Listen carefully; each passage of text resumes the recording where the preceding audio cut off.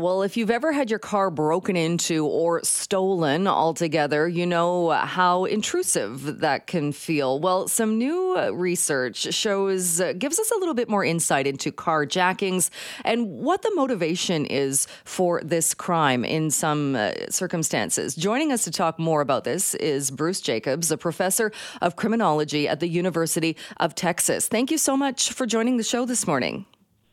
My pleasure. You have been studying this for a couple of decades at least. What even got you started in looking specifically at carjackings and that type of crime? Well, it was an understudied offense within the broader urban landscape of crimes. That's the main reason we started looking at it.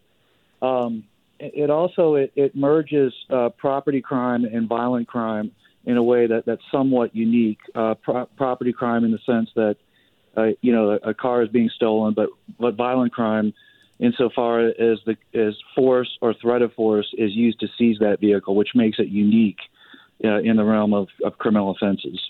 Right. So you're talking specifically when we say carjackings, that the force of taking the car, not somebody, maybe you wake up in the morning and your car's been stolen from the street. Right. There's a major distinction between motor vehicle theft and carjacking.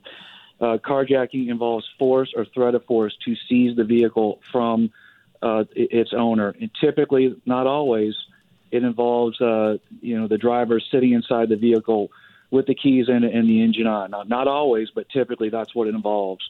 Whereas motor vehicle theft is a non-contact property crime where the car is sitting on the street, the offender breaks in, hot wires it, and takes it away. And when we look at the crime of carjacking, I know it's oversimplifying to say this is somebody who wants to steal a car, but what is it, or what have you been able to uncover in your research as far as the motivation for somebody to do something that is that intrusive and invasive and frightening to the person who's in the car?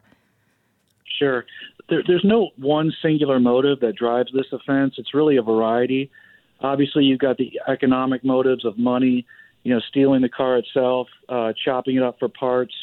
Not infrequently, it's not necessarily the car itself that's the target, but some of the high-end audio and visual systems inside the vehicle, or maybe performance wheels and other accessory items that are positioned on the vehicle. Those are liquid or equivalent to cash and are very easily sold, on the parts or on the street for parts. There's additional motives, though. For example, sometimes carjackings are just for thrills committed by young offenders. Sometimes carjackings are committed as a method to escape from some sort of ongoing emergency.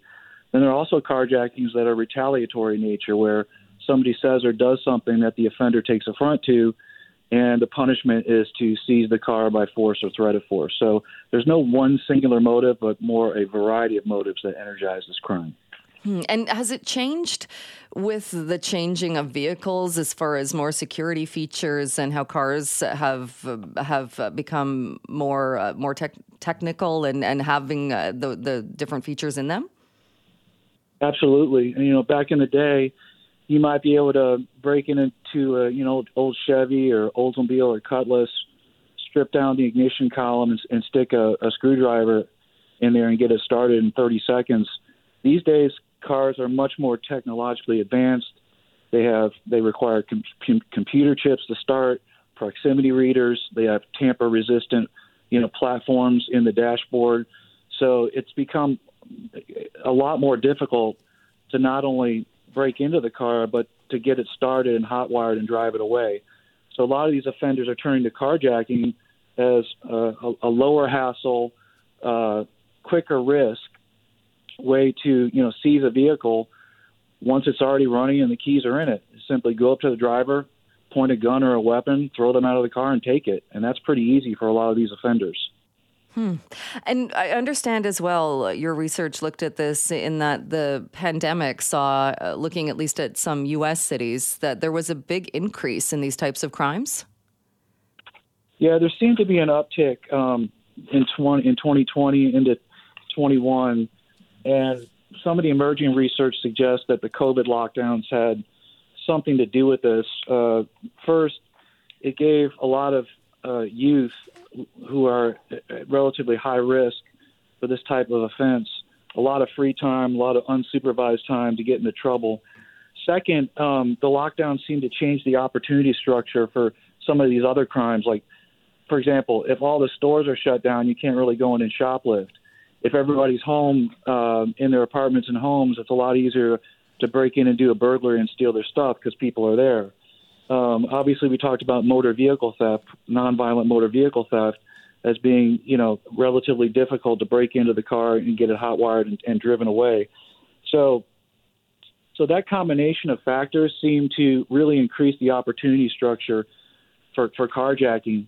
In addition, you have obviously the ubiquitous COVID mask, which really increased the anonymity factor for a lot of these offenders. You could just, first of all, you could go up to somebody on the street, in a parking lot, in a parking garage at their house with a COVID mask, and it's not suspicious because everybody was wearing them.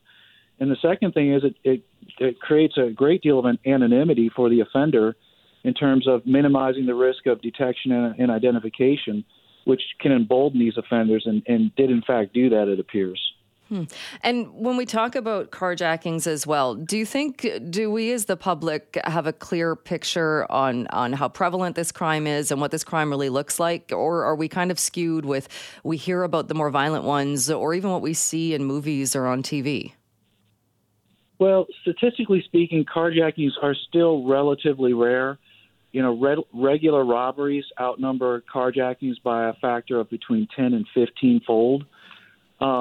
And you are correct that the sensational carjackings, the ones that involve fatalities or serious violence, they often generate a great deal of media attention. Those are relatively rare. For example, the best available data on this issue shows that essentially 99.8% of all reported carjackings to this particular database do not result in fatalities. So the really serious injury or death-producing carjackings are really rare, but they do tend to get the most media attention. They are sensational, and they're very fear-inducing. So they attract a lot of attention, and rightly so. Did anything else stick out to you in your research that you wanted to share? Yeah, I would just say that this is so often an opportunistic offense. Spur of the moment affair with little advanced planning or casing of the target. So really anybody is theoretically at risk to be carjacked at any time. So the risk is kind of ubiquitous in urban centers. It's not a function of like particular criminal hotspots necessarily, or not a function of particular locations in geographic space.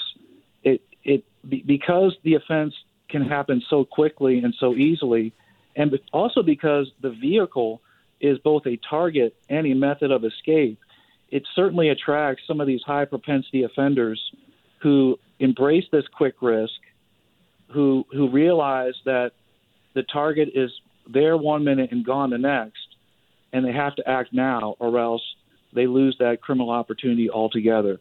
So it creates some really curious challenges for both society and crime prevention practitioners because of that set of data points. All right. Bruce Jacobs, thank you so much for your time this morning. Appreciate it. My pleasure. Thank you.